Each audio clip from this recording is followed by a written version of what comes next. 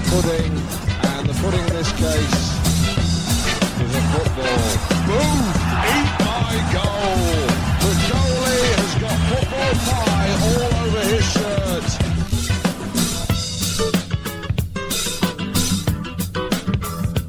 We have a returning guest, the main man, Wanderers president, Derek Martin. Welcome back to the show, Derek. Thanks, Anthony. It's great to join you, and thanks for continuing to cover all things soccer, but especially us. It's one of the best things that's happened to me since I moved to Canada was having like our own local team. So, anything I could do to be a part of it, even if it's in a small way, I'm definitely here for that. So, I just thought we'd probably just go over some questions that I had, and maybe you could answer some listeners' questions too. Sure. So the first question, we're 11 games into the season outside of the Canadian Championship. I thought it'd be a good time to have a kind of a State of the Union and get your thoughts on how you think the season has gone so far. Yeah. I don't think it's met our expectations by any stretch, but we're fighting. And, none of us could have predicted that João would go down in the second game. We had really built our team around him, as I think everybody would expect, based on how well he's done since he's arrived in the league, and especially last year. And, we went into this year with some pretty high hopes that we had added some pieces around João that would, help him, do even more. And, then him going down in the second game certainly threw us for a bit of a loop. And I'd say there's people that will always question the way we build the roster and the way we do things, but we learned kind of the hard way back in our first season that if you sign the full 23-man roster right out of the gate, you've kind of really handcuffed yourself around some adjustments you might be able to make as the season progresses, whether it be injury or certain players just not working out the way kind of you and they hoped the season would go. So we wanted to give ourselves a little flexibility. And, I think that has proven to be a good thing now, because we were able to kind of sit back and, now look at a international attacker as a replacement for João that we can bring in and hopefully, get us moving again in the right direction here in the second half. But I got to give credit to the guys. I think they've battled hard. And we're right in the thick of it still. We're in fifth place, so we're not too far outside of the playoff picture. And this league is a long season. And, our goal from the get-go was to make it into the Final Four. And I think that's still well within our reach. Yeah, I mean, like in the last 4 or 5 games, I mean, like we've had a couple of victories as well. And I think everybody's going to look at those 2 Forge games as kind of like being the barometer of where we are. So it's kind of difficult to do that because they are kind of like the best team in the best run club, I think, at the moment, just because of what they had previously coming into the CPL with Sigma and things like that. So how do you think our club, because obviously we don't have the same facilities and things like that, how are we able to bridge that gap to get where Forge is pretty much? Yeah, listen, I think Forge has been the best team in this league for 4 years. They were upset by Pacific last year, and credit to Pacific, but they've been by far the cream of the crop ever since this league started. So they're the barometer by which we all have to judge ourselves. And I would argue that none of the teams have come close to, being able to match their success in a number of different facets. So, we're continually trying to kind of reach that level, as you astutely point out. They did have a head start smartly by the folks at Forge to hire Bobby and Costa, who had been doing this for a long time and had great contacts and a great development system with Sigma. And they've been able to build on that. I think we've got some unique challenges here in Halifax. We don't have, a very well-developed pathway. We're trying our darndest to help and figure out how we can do some things to correct that. But, realistically, that's not going to change anything in the next, few years. That's the long-term play that we have to try to find the best way to contribute and help. For us, we've got to rely more on the internationals than maybe some other teams because of that. And we've got to try to find some diamonds in the rough. And I think we've done a fairly good job of that. I think Zhao was a amazing find by Matt, and our team kind of flew under the radar. Nobody really knew who he was, and he came in and has performed fantastically ever since. And Rampy, I think is one of the best players in the league. Stephen found him, playing basically semi-pro in Trinidad. So there are ways to find players. We're going to not hit on everyone, but we've got to keep trying to unearth some talent that maybe some other people haven't found yet, and then sell them on the experience of Halifax, which you're right, we don't have our stadium yet. I'm sure we'll talk about that in a bit. And we're still working on our training facility, but we've got an amazing grass pitch, one of only 2 in the league. And we've got the best, stadium fan experience by a mile, which is attractive to players and, makes it fun for them to continue being a professional football player when they've often, they're often coming from some challenging places where they haven't had that same kind of experience. So you kind of, on Twitter, I saw that you kind of mentioned that, I think it's July 7th, you said that the international window opens back up again. So yeah, that's right. Yeah. Do you have a replacement in Zhao in mind already, or is that when you start looking, or like, was it like? Oh no, yeah, no, we've been looking since the 90th minute of that Ottawa game. We'll have someone in here for the beginning of that window that we're excited about and that we think will be able to make a difference. It's not by accident either that we, structured the way we structured our team with Kareem Sow coming back, and, he's a great player, but he's still going back to school. So that's going to open up another roster spot. And there might be a couple of other things that are happening right now where we've got a good chance to, maybe have 3 to 4 or 5 new players joining the squad here in early July, which, gives us a chance to address, what we've now kind of found out as some of our weaknesses and, maybe accentuate a few of our strengths. And that was always a bit of the game plan. It's a 28 game season. As you said, we're 11 games in. I do think it's a pretty good sized sample. I think we are. I'm a big believer. You are what your record says you are. And, as you said, we lost 7-0 to Forge over 2 games. And, that's not good enough. So we're a long way off of those guys at the moment.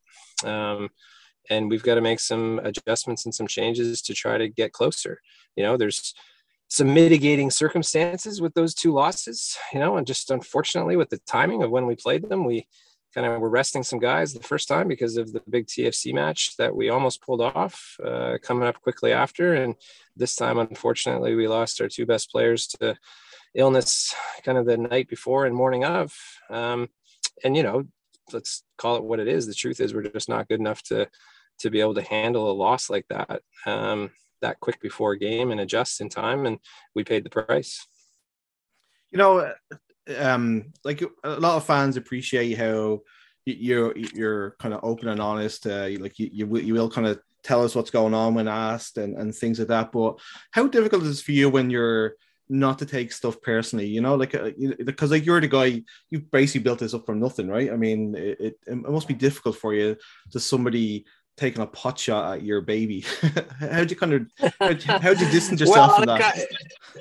Yeah, it comes with the territory. I think I'm lucky. I think I told you this before in one of our chats, but I played quarterback in my former life in university. So I've been having people tell me I'm either great or I'm piss poor terrible since I was 18 years old. So I think I've just become accustomed to knowing that people are going to always let you know how they feel one way or the other. And at the end of the day, all we can really do is, put in the effort and do what we think is best. And, I did say this on Twitter the other day. I should probably get off of Twitter.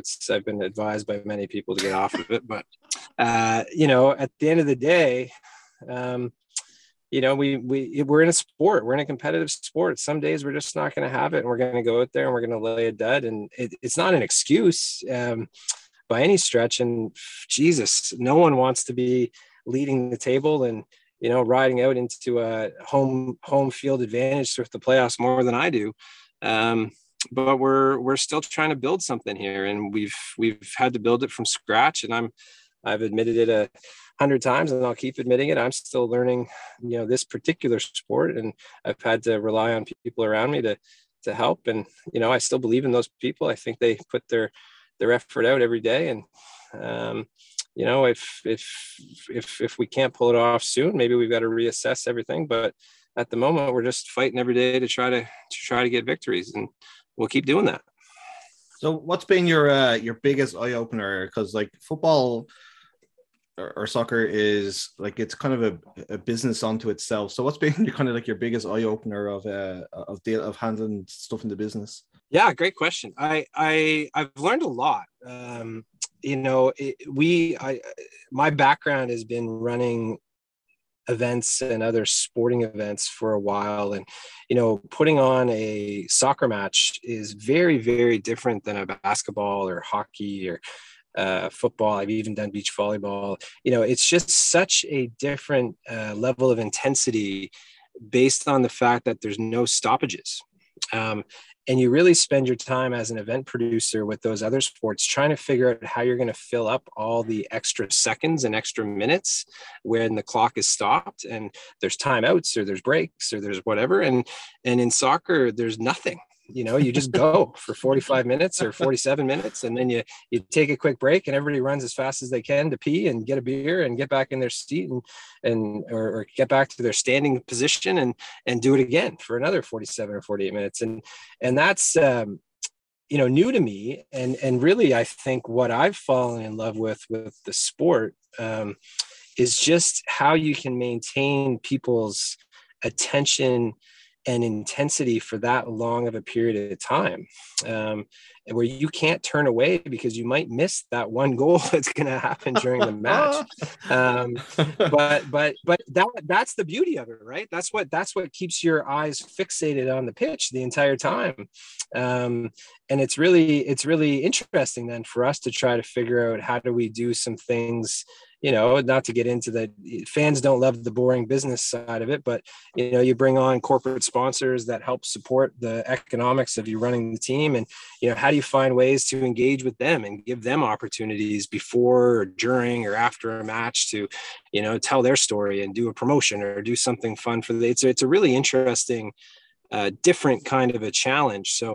So I think I'd have to say that's one of the biggest things I've had to adjust to from the business side.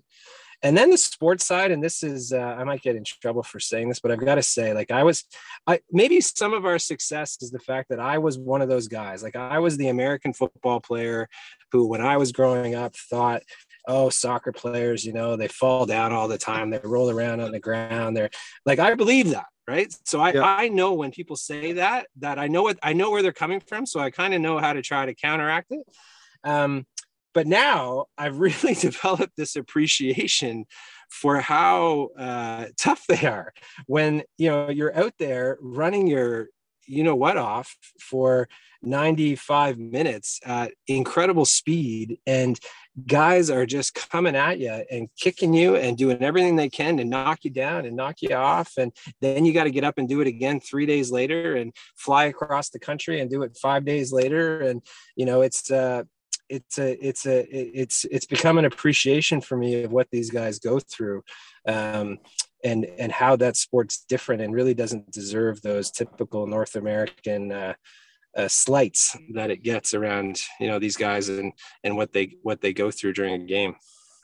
Love it. It's great to hear. Like it also helps that you've got the lunatics up in the kitchen just banging drums for 95 people. Like, it kind of keeps us all awake at the same time, right? So yeah, absolutely. It's one of the again, one of the things I think that the pop-up stadium has allowed us to do is create each of the different zones that give everybody who wants a different type of experience the place they can go to get it. Right. And the kitchen's amazing. The kitchen is by far, I think one of our greatest selling features to new fans, because they just come in and they're amazed at what the hell is going on and they're trying to figure out. And it's just something they've never seen before. but then, there's not everybody wants to be there.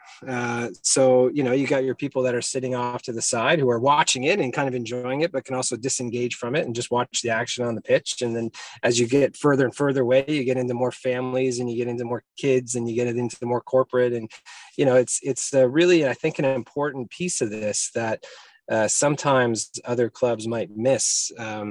It's not a one size fits all experience. And being able to give people those different types of days when they're at the pitch, I think is a really important factor in our success. Yeah, I was talking to Gary Griffiths from Aways last night, and I kind of mentioned I was up in the kitchen myself for 10 minutes, and geez, it makes you feel old. I was like, I was like, after like 10 minutes, I was like, wow. Like, I know we stand behind the goal, so I can kind of watch the game, and it does a nice like little buzz down there. I can kind of go grab a beer if I need to go for pee. I don't have to like ram through people, but it's definitely an experience, and I think it's definitely part of the grounds. But you're right, though, it is kind of nice that if that's not for you, there is other options for you. And I think that hopefully that when the permanent stadium does come along, that we're going to kind of keep that. 100%. There's no like nothing. We would be the biggest fools in the world if we did anything to not try to enhance that in some way. Doing anything that eliminated that feeling. Now, that being said, I think we'll try to get some bleachers that maybe don't bounce as much, because every time it gets going, my wife looks at me with a look of fear on her face, like, where's the insurance company's phone number? But I think there's some magic in what we've got there, and we've got to make sure we try to keep. We kind of at the start of the season, kind of towards the end of last season, the under 23s team was kind of brought up and mentioned, and I know we've got a couple of games that are potentially going to be coming up and things like that, but yeah, where do you see that eventually going, though? Because like this team was going to be a feeder team for the main team. It's going to have to be part of some sort of competitive league, so where do you see that eventually going? Yeah, so we'll announce that next week. We'll confirm a series of games that we'll have this summer, which we're excited about, and we'll play a couple of them at the Wanderers grounds so our fans can come out and watch them if they like, and see some of the younger talent that's around, as well as a couple of the younger players on our squad who just aren't able to get as much playing time, which is part of the purpose of this, right?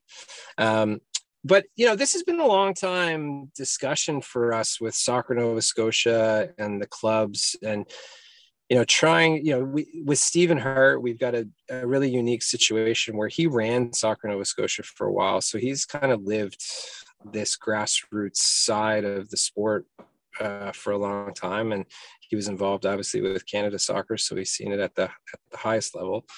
And, we're really trying to figure it out. And I don't think it's a one size fits all answer. I know in our research, when we were starting the team, we were told, and then we looked into it a lot about, some of the mistakes that had been made in Edmonton, and why their fan base had, dissipated so much over the years. And, one of the things we kept hearing over and over again is that their academy system had somewhat backfired on them from a community engagement and fan standpoint, because there became some animosity was generated between the clubs and Edmonton around, competing for players, and players not then being in the club system, but going to FC Edmonton. So we really wanted to stay away from that, especially when we're starting out, and, going to all the clubs and saying, hey, listen, just so you know, we're not looking to compete with you. We're not looking to steal players from you. We're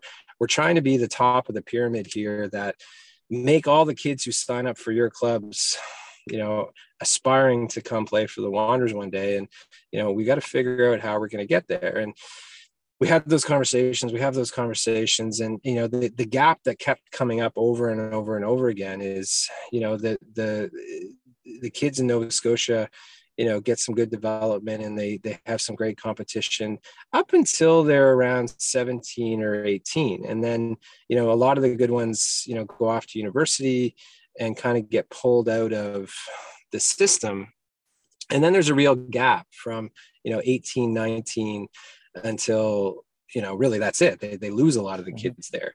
And we decided that that's where we thought we could have the biggest impact to start, is to get involved with trying to do something at that level.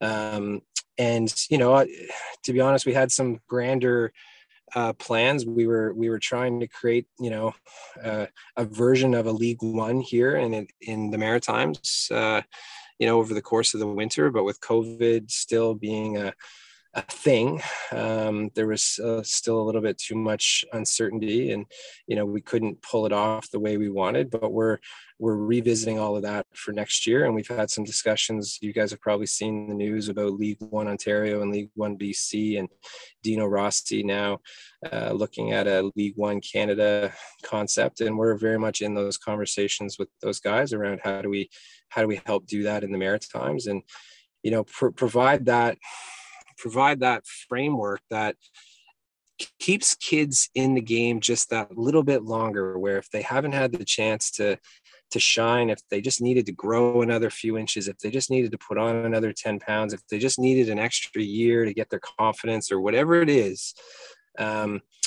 we think if we can do that, there might be 2 or 3 players right now who don't look like they might be professional footballers, but who might evolve into that. So that's what we're going to be focused on. And I think we'll do these first U23 games this year. If we're being honest, it's more of a, nod to just trying to do something. I don't know how effective it's going to be at, improving the player pathway to do 3 or 4 exhibition games, but at least we're starting something. And I've always been a big believer in doing it versus talking about it. So I'd rather do something, even if it's viewed as not enough. At least it gets us started, and then we hopefully can keep building on it year over year over year. And I think then eventually, obviously, the next step would be, if that's successful and we've got a successful kind of U23 program league concept, then we start to keep moving our way down, and then maybe we go to U19, and we're continually trying to figure it out with the clubs as to how do we work with you guys, and do they stay with the clubs until they're 17 and then they go to something with us, or we just stay top of the pyramid kind of thing over top of a league that's still supported by the clubs. Lots of stuff we got to figure out, and I don't think I'm not going to be the one to redesign the entire grassroots structure of soccer in Canada, but there's some pretty obvious things I think we could all be doing that it more or less just means get out of the way. And that's something I think we all got to work on a little bit harder. Yeah, it's great to hear that. Like that's always something that's been said about Edmonton, that they kind of didn't do the best job of involving the clubs in what they were doing. And I think it's a great idea that you're not trying to railroad them into the Wanderers' path, or trying to like hoover up all the talent. But like there is an awful lot of players here that kind of go missing, as you said, like they hit that 17, 18 age, and then they end up just playing like, just regular men's soccer when they're better than that, to be perfectly honest. So it's great that somebody's trying to do something so we can kind of compete with Ontario, because I mean, like it's a huge advantage for Forge, York, Ottawa, like that they have this pool of talent to pick from, where we don't, unfortunately.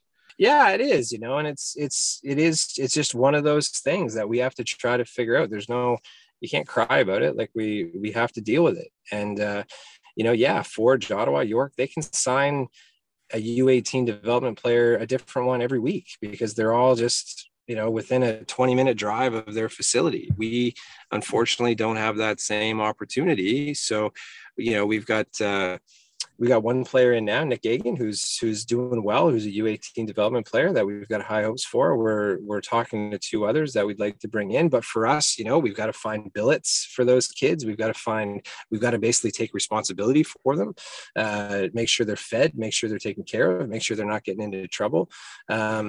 Which is a little different than just them living at home and us giving them a call and saying, hey, come sign with us for 2 weeks and play these next 2 games, and then we'll see what happens, right? And it's just, it's just what we have to figure out. We got to deal with it. So one of the questions I was asked to ask you, just going back to the fans thing, like you've also got a great working relationship with the privateers. and the Block 108 Ultras. Would you be open to working with a supporters trust in the future if one was developed? Yeah, we've had some discussions with the guys that are trying to get the supporters trust moving. We've had some discussions just about what that could look like, and how it actually works, and what the true goal of it would be. Like, if they want to raise money for something, where does that money go that doesn't circumvent rules we have as a league around declaring how much we're spending on certain things related to players or coaches or facilities. So it's not super simple. But we certainly appreciate, as I've told them when we met, I love that you guys are asking and that you want to help and that we want to find a way to do this. We just, I think, got to keep working through it. And admittedly, I think I owe them a couple of things back, so that's on me. But they definitely interest. We just have to, I think, tread carefully so as not to kind of send ourselves down a bad path. When you're talking about, like, when I was talking about Edmonton, it's a good example, right? Like, FC Edmonton didn't try to do anything bad. They weren't starting an academy to try and compete with the local clubs. They thought they were doing the right thing. They thought they were helping. They thought they were helping to raise the quality and get everything, bring everything up a notch. But you learn when you can kind of watch how other people go through their situations, that even though they had the best intentions, it's just the way it worked out, it turned out to be a negative. And, I think that's one of the great things about our league being in existence right now. And I know everybody wants us to be perfect and make every right decision and do everything the right way right out of the gate. But the truth is, we're learning, and hopefully we can learn from mistakes that other clubs make in other markets, and they can learn from things we do wrong, or maybe things we're doing right. And together we're trying to build up this little ecosystem of professional football in a country that has never really had it. And again, that's not to say no one's allowed to criticize us. You are. Criticism is what helps us get better, because we listen and then we try to fix it and we try to get better. But it is the reality of trying to start something new. Is we're all kind of learning from each other's mistakes and successes, and hopefully by the end, or it's not going to ever end. It's going to keep going forever and ever and ever. But we keep getting better at it every year. So, just speaking of Edmonton again, is there any update on what's going on with the situation there? Like, is there talks happening? Because Yeah, no, I obviously can't say anything right now, but what I can say is that it's very positive. I think we'll have some really positive announcements to make shortly. There's great interest in Edmonton. Lots of people that we've talked to about being involved in that club and in that team. We will have a solution there, and I'm really not concerned about it. We, as a group of owners, all agreed to keep it going and to make sure that it was a sustainable project for the next person that came in. And I would say in the next month or two, there will be some really good news around the future of that club. It's great to hear. It's great to hear. So, we're coming out of COVID. Finally, all that kind of stuff's we're kind of getting somewhat back to normal. But how much has the pandemic put your plans back? Like, obviously, like when you drew up the plans for starting the club, you had, like, I'm sure you had targets of what you wanted to do. So, how far has the pandemic put you behind those plans? Yeah, it's 2 years of nothing, right? There were, we really truly had 1 year of doing this, and then we had a year of an Island Games, which I'm really proud we pulled that off, and we were kind of instrumental in helping to get that off the ground and doing it, and work with the folks over in PI and Charlottetown, and at least they gave us something.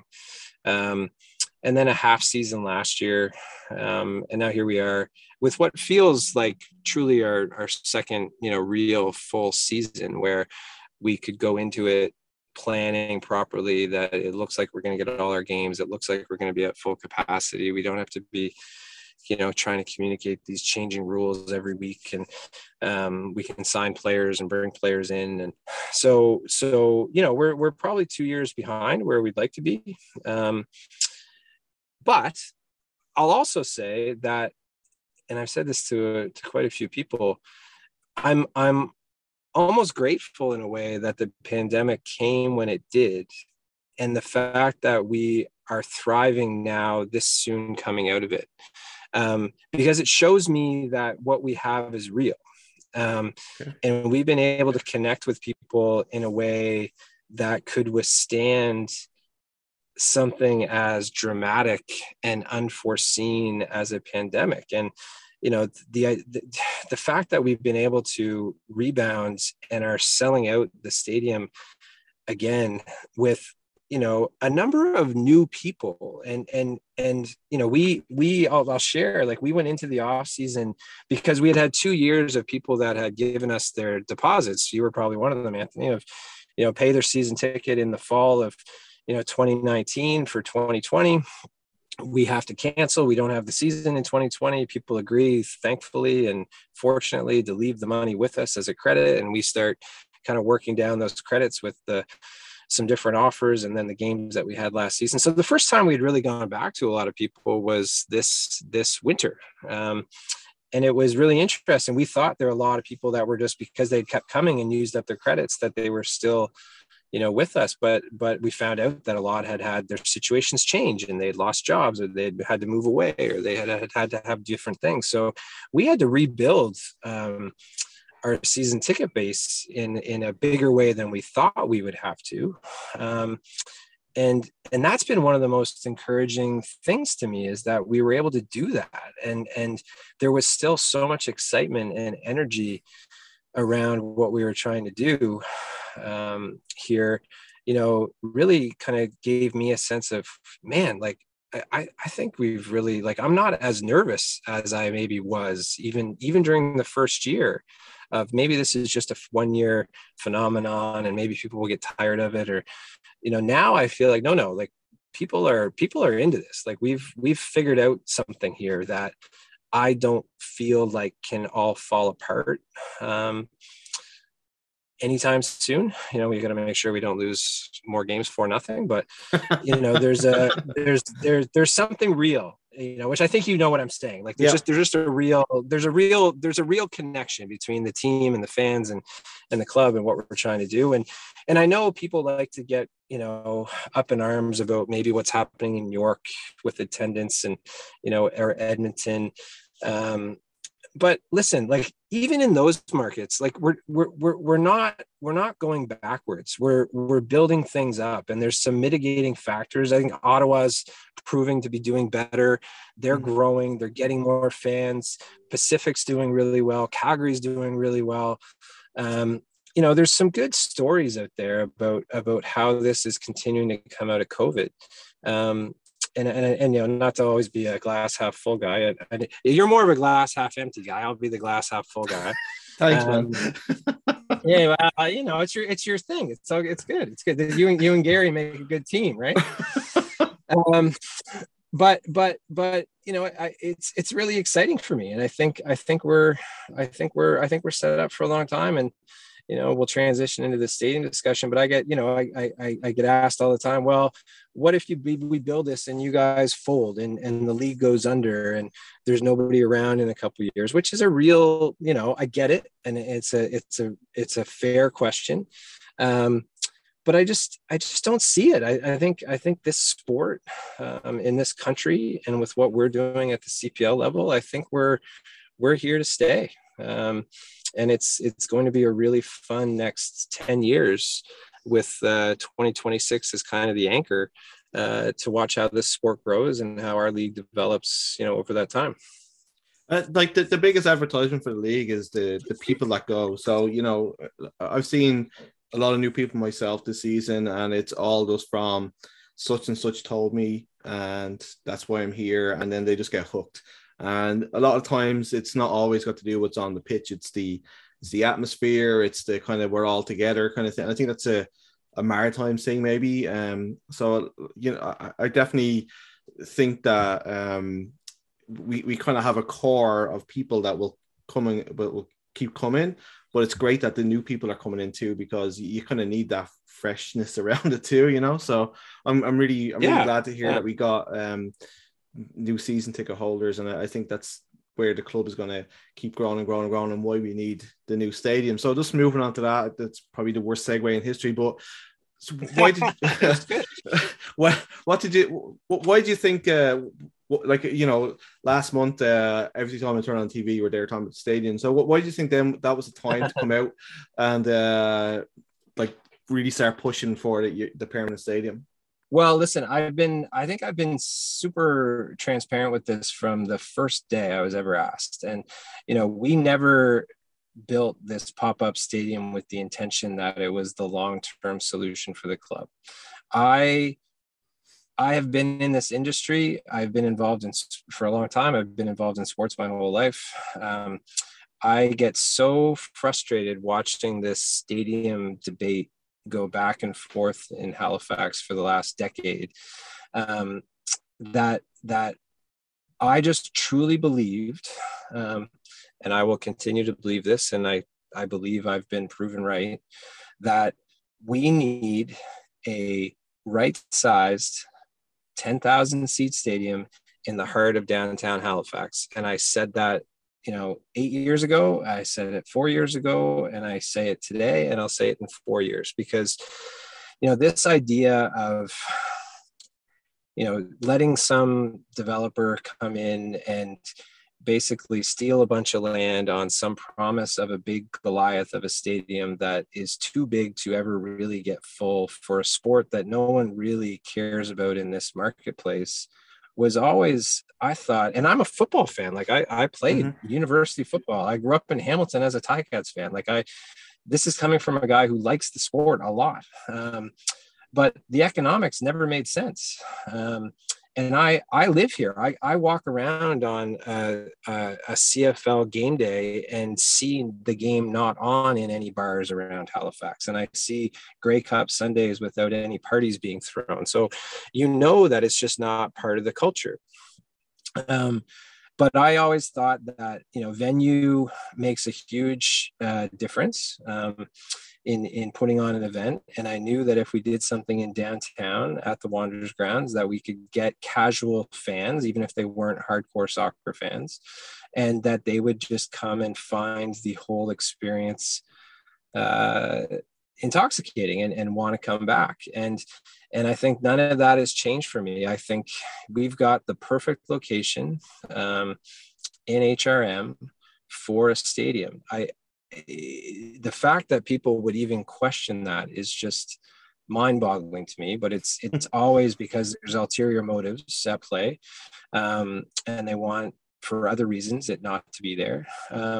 But it's perfect, you know, it's a perfect location. And the other thing I learned a long time ago is, you know, it's a funny thing. People always, you know, want bigger and they want more, but sporting events specifically, they have to have the right number of seats for the number of people you can get. And the Wanderers is the most perfect example of that. If we were in a 30,000 seat stadium, we wouldn't get 30,000 people. We would still get around the 6,500 people that we get. And it would be a much, much worse experience. And I think, you know, the beauty of what we're trying to do and what we're proposing is we want to build something that has the ability to be a bit bigger, because, you know, we will get a little bump with the excitement of a new venue and people actually being able to go into a proper washroom and not use a porta potty, and being able to wash their hands and all of those things that, you know, we should be able to take for granted. But we also aren't going to build, we're not going to overbuild it. We're going to build maybe 1,000 more seats to start, and then have the ability to expand and add more, because we want the place full. We want you to walk in and feel like you're surrounded by all these other people and you're lucky that you got to be in there. And that, I think, is just so critical to creating the right kind of fan experience. that we really need to make sure we maintain that. And it's why the Wanderers grounds can work. You know, we've done our research, and we know we can fit on the existing footprint that we have up to a 10 to 12,000 seat venue. You know, there's no debate. It can fit, it can work. And that's what we're looking to do. And, you know, you say, why did it pop up a month ago after the TFC game? And the reality is I was asked by Paul Hollingsworth in a CTV interview. And, you know, I didn't feel like I had to keep avoiding the question. The reality is we were given a 3-year lease when I originally pitched the city on this concept back in 2019. That 3 years obviously expired. We were given a 2-year extension, I believe, because of COVID, to make up for the 2 years that, you know, that kind of took away from us. But that means that agreement is coming up. Like we didn't get it in perpetuity. Like we weren't told you can keep this pop-up stadium there forever. Nor did we want that, because we said from the beginning, this is a proof of concept to show you guys that this is where it should be. Stop all this crazy talk about trying to build something bigger out in the middle of nowhere. This is where it makes sense to put it. And after a couple of years, we'll prove that we're right. And then let's talk about, you know, investing in a proper facility, sports and entertainment, outdoor sports and entertainment facility for Halifax that we have never had. And that's where we are. So, you know, I think it's time to start talking about it and to try to figure out what the model looks like. We're willing to be a partner. We're willing to be a long-term tenant that calls it home, just like the Mooseheads call the Scotiabank Center home.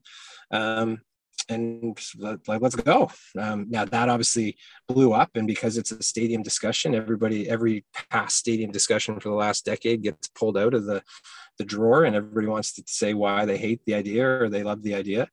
But I think we have a very different proposal than anybody's ever had before. You know, we're a team that has a fan base. We're real. We exist. We're in a place that's had a stadium on it since 1882. Like, this really shouldn't be that complicated. But anytime you talk about public investment, rightly so, there should be debate and there should be discussion. You got to listen to, you know, any vocal minority group that has an opinion and let them have their time, which is fair. And then I think we need to say what's the best thing for, you know, the citizens of Halifax and for a city that's growing every year and becoming bigger and better. What do we want? Do we want a, you know, stadium in the middle of the downtown that's made out of scaffolding and portable toilets, or do we want a proper, you know, facility that not only can be our home but can be the home of, you know, other potential teams, other potential events, other things, right? So for me, I moved here in 2010, and I always remember the Wanderers ground as just being this basically like a barren piece of land that had a couple of goalposts on it, and not much. It just seemed to me like it's just a waste of a good space downtown. But you know, the Friends of the Commons, I get their fears because the Commons is like, it's a public land and they don't want it to see it shrink, and they feel that it's people encroaching on the Commons themselves. And I know that when the Oval came along, that might be an issue too, and stuff like that. So what do you say like to them to allay the fears that this isn't just for you guys to make money and for you guys to like make the city pay for it? Like, so what would you say to them, like, for like what this will actually bring to the city, like in terms of like public use? Yeah, we don't make money. I don't know. I don't understand that argument. We don't make money from a stadium.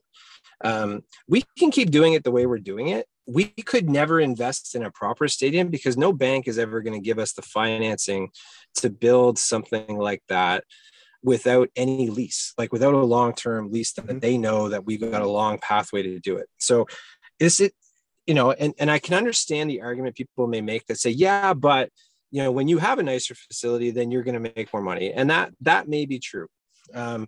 But at the end of the day, this is really for the city and for the fans and the citizens and who goes to it. Like, we can keep doing it the way we're doing it, which I don't think any of us want. And we won't be able to grow. And eventually we'll get passed over by other teams in the league who can continue to do things the right professional way. But if not, you know, we're going to get stuck. really quick. And as for the Friends of the Commons, I think they're an interesting group. I don't disagree, as you just said, with their basic premise of trying to protect the lands in the commons. I do think it's one of the great assets we have as a city, that we do have this green space. But I also think they lose the plot a little bit sometimes, because they're so focused on just fighting and trying to stop everything, that they don't allow sometimes the things that make sense. And, I would argue that the Oval is a tremendous addition to the city of Halifax. I love that there's a ton of green space, that people can walk their dogs, that, there's a group of guys that go out and play cricket every Sunday. I used to play touch football on the commons, on a couple of the football fields that are there. There's baseball diamonds. I love it. I love that there's all that different activity. But this group was against the Oval because it was changing what it looked like. And if you go down there on a winter Saturday and see hundreds and hundreds of families, couples, people out skating on a cold winter day, I don't know how you could ever say that that was a bad idea, versus it just being a barren piece of ground that in the winter is covered in snow and no one's using.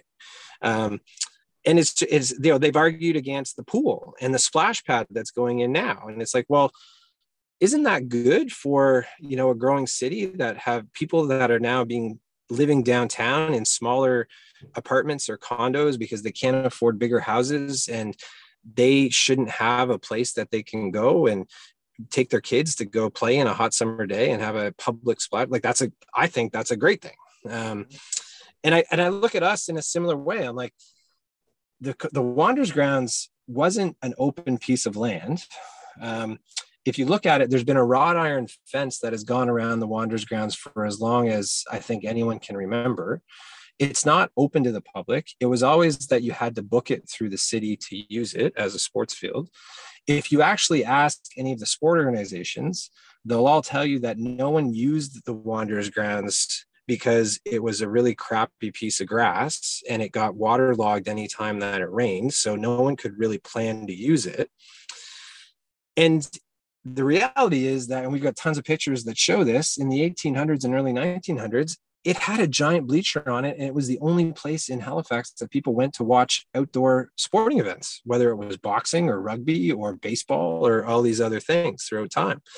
So, I get that you want to protect the common, but all we've done, and we're really proud of it, I'm really proud of it, is we've brought the Wanderers grounds back to, I think, the respectable state it should have always been maintained in. And now that it is, we get 6,500 people about every, week and a half, 2 weeks, that get to come down and enjoy it. And I don't know why anyone would want it to go back to the way it was, which is just a closed off, empty field that gets used sparingly by different groups. So I get frustrated with that one, maybe more than any other, because I just don't think it makes any sense. Like, everything we're doing is about bringing it back as a community asset. It's not going to be mine. I'm not going to own it. The city's going to own it, and the city's going to be able to rent it out, and people are going to be able to use it. Now, if you really want to talk about why usage is low, it's because we have a grass pitch. The city wanted a grass pitch. I love that it's a grass pitch, but the reality with a grass pitch is that you have to limit usage on it, or else you'll rip it up. Yep. So, we can't send a bunch of U11 kids out on it every single night. We can't, have different people using it every single day, because if you do that, it's going to get ripped up. If that's what people want, then you have to turf it. If you turf it, then you're going to lose something, because you're going to lose a little bit of the magic of what makes it really unique. And we're going to lose the ability to attract international soccer teams. We're going to lose the ability to attract international rugby teams, because now you're just like everybody else in Canada that has an artificial surface. So it's not a perfect answer, but you got to make choices, and people like to put things in these little narrow their little narrow view plane and say, well, it should be this. Well, it's like, well, ask Brad Lawler at Soccer Nova Scotia if they think the Wanderers grounds should be a Class A prime field reserved for professional football, or if they think it should be used by minor soccer kids, and they'll tell you no. Like, we do need more fields, we need more facilities, but not there. We need that to be the place that little kids go to be inspired to try to work harder and keep playing so that they can one day be a professional player. But people for their own reasons want to make arguments that just try to knock something down without really thinking it through, or asking the people that they're actually trying to say they're supporting to back up what their comments are. So sorry, that was a bit of a rant. No, not at all. And it's good that you get to voice it. But what's your vision for the stadium? What if you get a perfect world that the city goes like, yep, we're in. This is a great idea. Like, we want to have international rugby coming here. We want to have rugby sevens coming here. So what do you see the stadium being? What do you try and paint a picture for people what it will actually look like? Yeah, well, we'll share our renderings soon. We just have to cross a few more T's and dot a few more I's, but I'd say within the next couple of months we'll share our vision. But I don't know how to describe it using words. It'd be a very tight, very cozy kind of environment. We've looked at a horseshoe style design to start, with 3 sides covered with a roof, given our great weather here in Halifax. We're having some really, really interesting, great discussions about how to make a stadium today more environmentally friendly, whether that's solar panels on the roof, whether it's living walls on the side. We're very aware of where we are. We want to fit in with the neighborhood, so to speak. We know the Public Gardens is across the street. We want it to look good and fit with that. We aren't envisioning this gigantic concrete structure at all. The cladding that we choose, we think would be appropriate for the location. We need to create some, plaza / entry zones to be able to get people in and out of the facility. We'd have an open end to start where perhaps we, continue to use our shipping containers in some way at the start, because I do like them. I think they're really unique, and I think very quaint. It's quaint, and it's God, we've invested a ton of money in them, so maybe we keep using those in some way in the one open end, and then eventually, when the time is right, we could look to add a 4th roofed section in on that end. But I think the key is making sure it's the right size and the right scope. It's got to maintain the charm of what we have now, while adding some very basic amenities. We need seats. We don't want metal benches. We want a roof. We want proper washrooms. We want proper food and beverage areas. The reason we have to do food trucks is because we have no running water, so we can't have hand washing, which is a requirement for anybody with a restaurant license, to be able to set up a vending area. These are some basic things that we think we should really have in a location that's bringing 6,000 plus people down to it every 2 weeks. I know you have to go, so I don't want to keep you any longer. I just wanted to say that a couple of weeks ago, my friend Dave, his wife dropped his wallet into one of the porta potties, and it took a lot of fishing for him to get it back. So for Dave's sake, I hope to good God that the city sees sense and everybody sees sense, and we get to have a permanent stadium with some decent washrooms. Yes. Well, I'm sorry. I'm sorry that that happened to Dave. I'm sure it happens way more than I hear about. But yeah, listen, it's an unfortunate. It's one of those things where, again, sometimes you look around on a good day. I wasn't able to look around with any common sense on Sunday, but if a game's going well and you look around and you just watch, everybody there having a great time, and then you realize really what's underneath of it all and what we're missing. I think it's truly amazing, that and we're so lucky that the people here are so easygoing in so many ways, that people just kind of shrug it off and like, yeah, well, oh well, it sucks, but I got to go. That's just what I got to do right now. I just got to go visit the porta potty. And it's a great testament to our fans and to the people at Halifax that they don't let that be the reason they don't come, or they don't let that be the reason they talk badly about what we're trying to do or where we're trying to go. It can be a minor annoyance for sure, which is fair, but we've managed to not let that be an issue, and I think that's a really a great testament to the folks that are here. And I think as well that you guys are always really open to the feedback and stuff like that, because I think the first game at home, there was a lack of facilities because that new one had opened, and as soon as that was brought up, you fix it the next game, and it wasn't an issue. So it's great that you guys are always wanting to hear from the fans to let you know what's going right and what's going wrong. So Derek, I really appreciate taking the time. I know you're a busy man, so yeah, let's hope that we get to see this. Let's hope we get to see the stadium soon, and we start climbing up the table. Yeah, let's. I think both things are going to happen. So let's go. Glass half full. All right, buddy. That's right. All right, man. Okay, see you the next game, man. Thanks, Mel. Appreciate it. Okay, take care.